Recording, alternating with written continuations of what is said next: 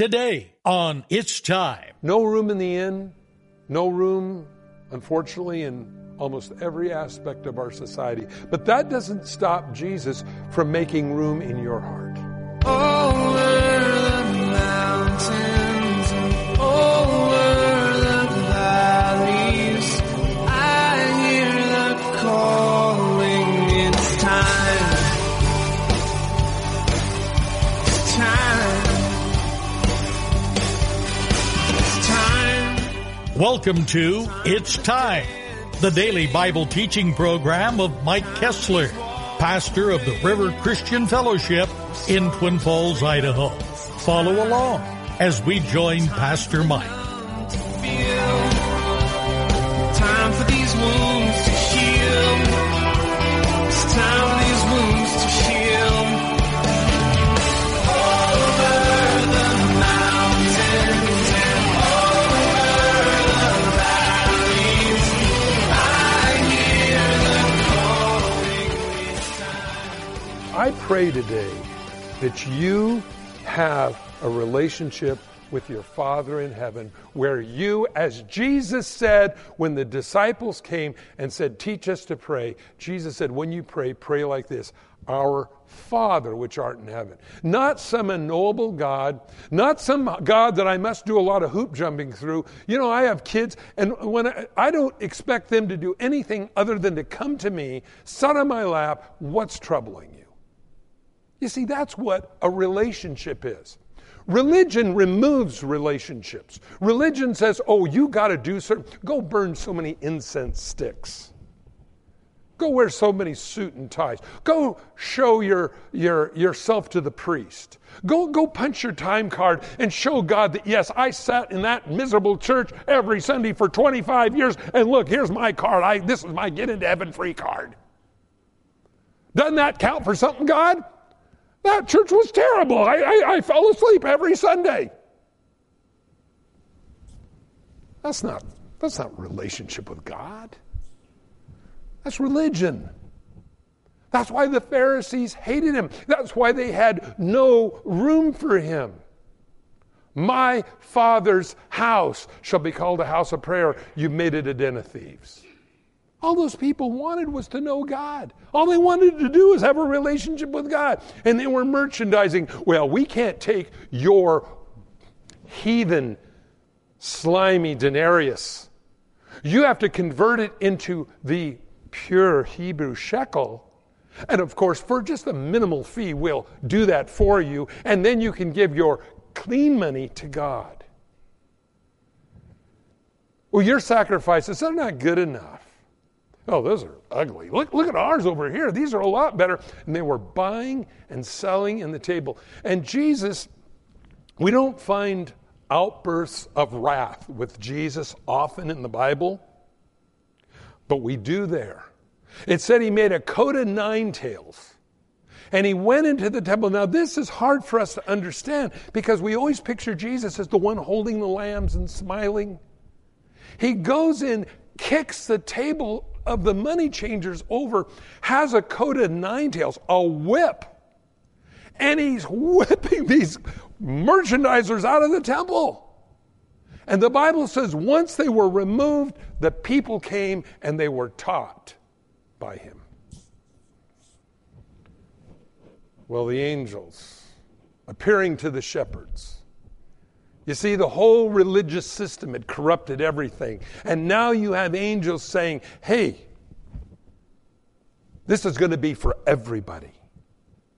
For is born to you this day in the city of David a Savior, who is Christ the Lord. And this will be a sign to you. You will find a babe wrapped in swaddling clothes. Well, that's not so unusual. But this is laying in a manger. You see, he was touchable. Jesus was born in a place that would intimidate no one, and yet no one oftentimes will listen to him because of his message is simple. What is it about human nature that says, I did it. Look what I did. It's about me. Well, imagine God doing something for you you could never do for yourself. You know, the Bible says even the faith you have is the faith that God has given you. You might be here listening somewhere around the world today, and you might say, well, I'd like to believe in God, but I don't have the faith. I think that's an honest statement. So how about this?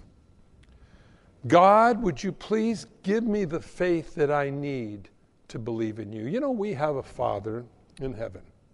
This time of the year, we give gifts one to another. Hopefully, we give them something that they haven't already went out and bought that they can actually use, that they're not going to take back on the 26th of December. God has good gifts for you and for me. Gifts that you can't get at the mall. What does God give you? Well, the first thing He'll give you is faith. Faith to believe. Ask Him for it. Ask Him, God, give me a better faith that I understand how this big picture of all of life works. He's got the information for you. He wants you to know. The Bible says He's got the gift of eternal life. Never have to worry about dying ever again. I think that's great. Never have to worry about, have I been good enough? You talk to people in religion. Oh, that's a good one. You ask people in religion, hey, if you died today, would you go to heaven? They say, well, I've done the best I can. I go, well, you're in trouble then. What do you mean? Well, what if you're not good enough? And when you get there, you find out you're short. It's too late to do anything about it. See, there's no assurance of salvation there. But God gives us that. Why? God gave me the faith to believe in Him so we could all go to heaven together and spend it with Him. I like that. That is what a dad does. A dad provides for their children what they do not have. A gift that they can't buy with money. A gift that they can't buy in the mall. A gift that comes only from Him. Faith to believe in Him. And then the Bible says He gives us the gift of the Holy Spirit. What's that about? To empower you to be about His business. I like that. So in other words, He gives me the faith to believe in Him. Then He gives me eternal life, and then gives me power to be about my daddy's business. That's what a dad does. That's what religion never does. See the difference? So when you realize what God wants to do in your life, it's all Him. Now here's what's really weird on Judgment Day. And you've heard in school new math, 2 and 2 is 7, kind of thing. Well, here's God's weird math. God does this for us, empowers us. We're about our Father's business, but then here's what the weird thing is. On Judgment Day, He rewards us for doing what He empowered us to do in the first place. I even like that even better. So we're about our Father's business. Then on Judgment Day, He rewards us as if we're the ones that did it, but it was really Him and us doing it. I like that. You see, I like going and being with somebody that can do something that I could never do. You ever been around those brainiacs? We got a few of them here at CSN. You got a problem with a radio or, you turn the radio on and, why is it doing that? They go, oh, well, you need a new filter capacitor with your diodes. Oh, thank you very much. I appreciate that. They know how to fix things. And it impresses me. I go, wow, they know how to fix. Well, imagine God knowing how to fix any and everything in your life. Many people's God is too small. Notice what it says here. Suddenly, there was with the angel a multitude of heavenly hosts praising God and saying. By the way, it doesn't say they were singing. It says they were saying, just a note. Glory to God in the highest, and on earth peace, goodwill towards men.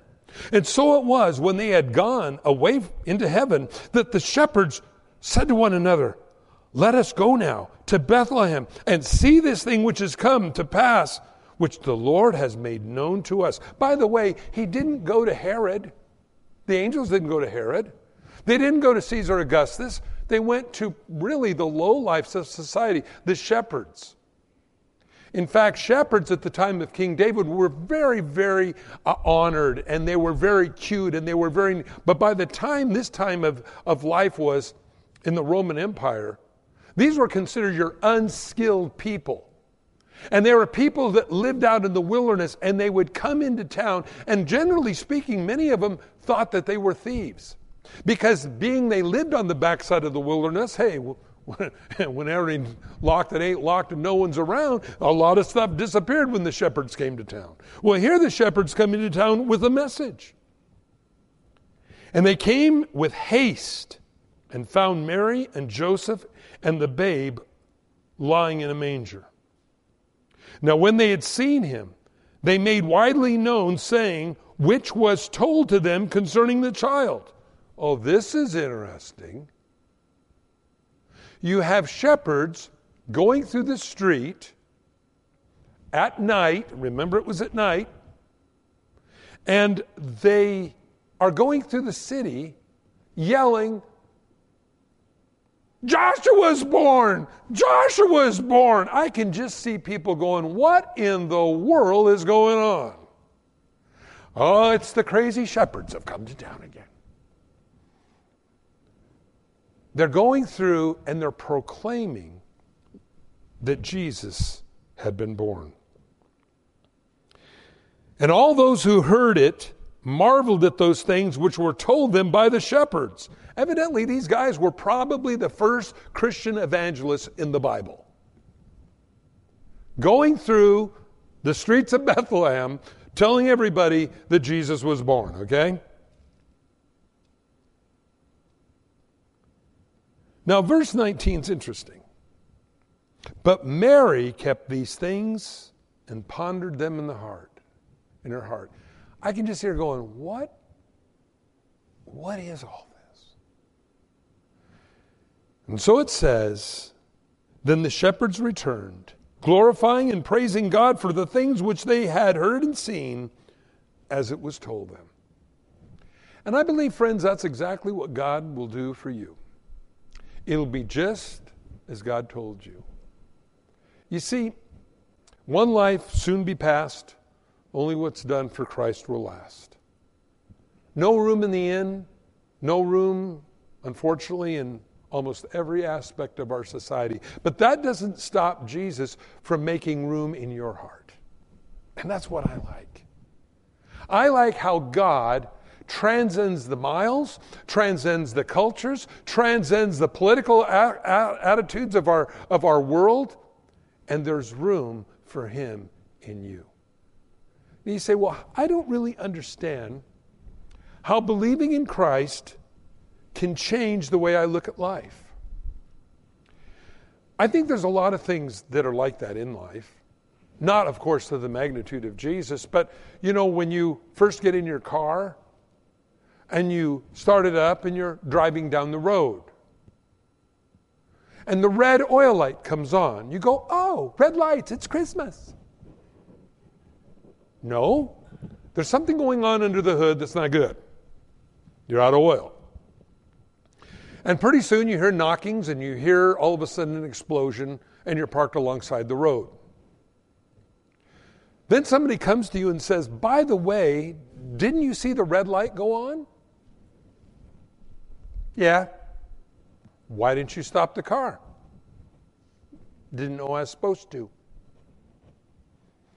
You know now. Yeah.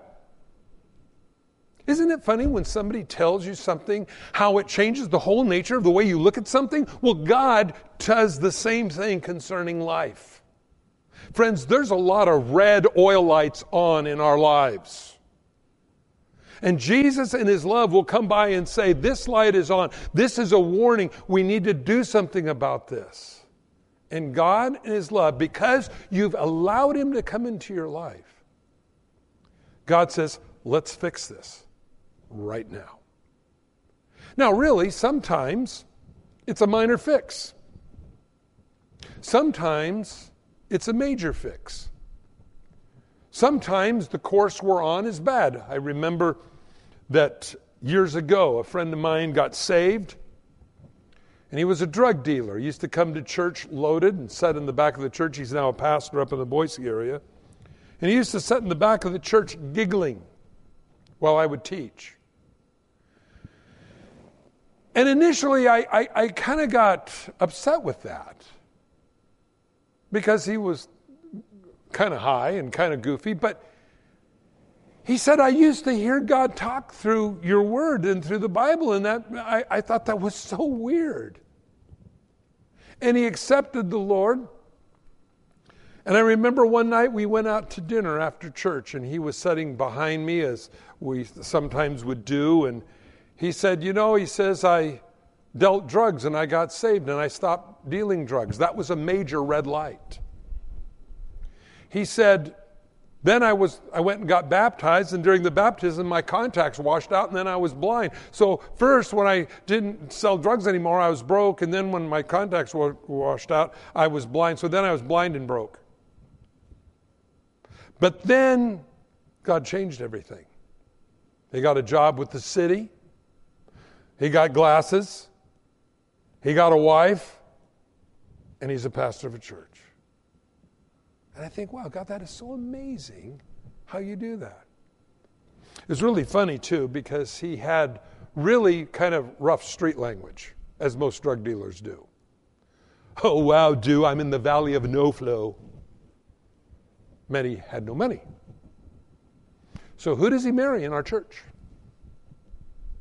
The only English teacher in high school we had. I go, God, you got a sense of humor here.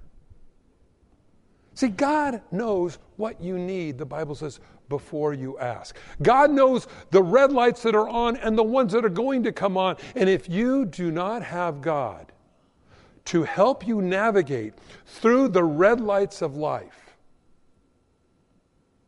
you will blow up. You see, no room for Jesus in your life is the worst thing you can do. Because it's only through him do we get. Now you say, Mike, how does God then talk to us? This sounds good. This sounds great. I can actually pray, ask God to come in my life. And now God will begin to speak to me concerning the issues of my life, the red lights. But also God has green lights too. How is that going to work? First of all, God speaks to us through his word, through the Bible. That's why it's important to know the Bible. That's why we went through about a half a chapter this morning. The second thing God does is invisible Holy Spirit speaks to us in our conscience. See, the Bible says sin seared that relationship with God, and it's been broken, and now God wants to reestablish that. And when Jesus takes away the sin, the phone lines are fixed, and we can hear God again. Oh, and it's really weird. It isn't that I have to stop doing things. It's that God shows us why what we're doing is stupid, and we want to stop doing those things. Changes our whole motive in life. My question this morning, do you have room for Jesus? You see, that's what makes the difference. Don't be like the innkeeper. I'm sure if the innkeeper knew who was really going to be born that night, he would have probably made room somehow. But that's the problem. A lot of people don't know, and they don't provide room for him. They don't know all the wonderful things God will do if they simply will let him do that. It's interesting in the book of Revelation, Jesus is addressing the churches. And to one he says, behold, I stand at the door and knock. If anyone will hear my voice and open the door, I will come in, sup with him, and he with me. I'll have dinner with him. Well, what's that mean? Well, it simply means this. God is on the outside knocking to get in.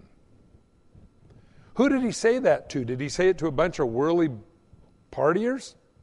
No. Interestingly enough, he said it to a church.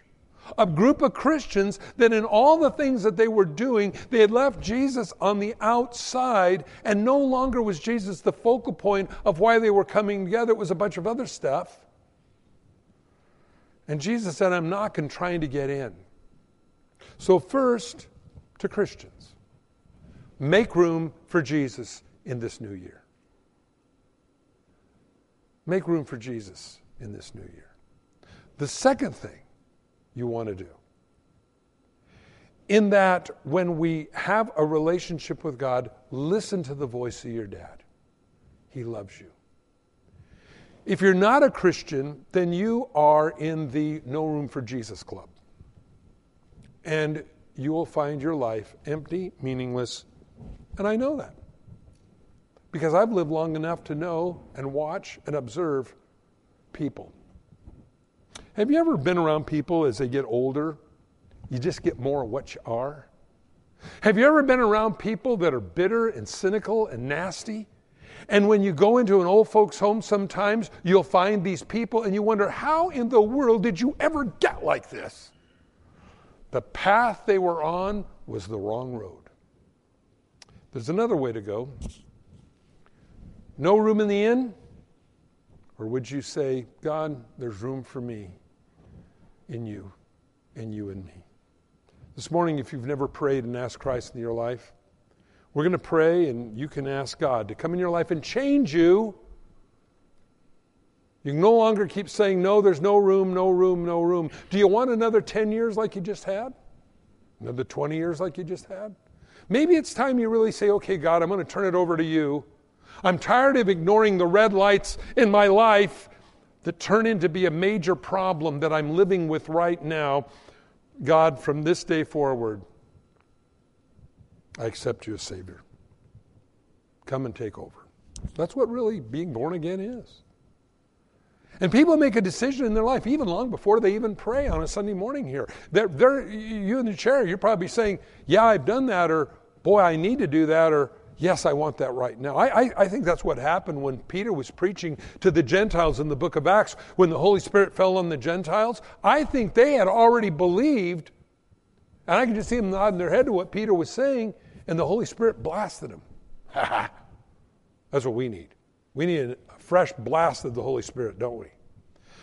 Father, for every person listening in this room, on the internet, and around the world, we ask you, God, that your Holy Spirit would come now in a way. And for every person that needs to get right with you, yes, on this Christmas Eve, that they would pray this and mean it from their heart. Father, I come to you and I ask you from this day forward to come into my life.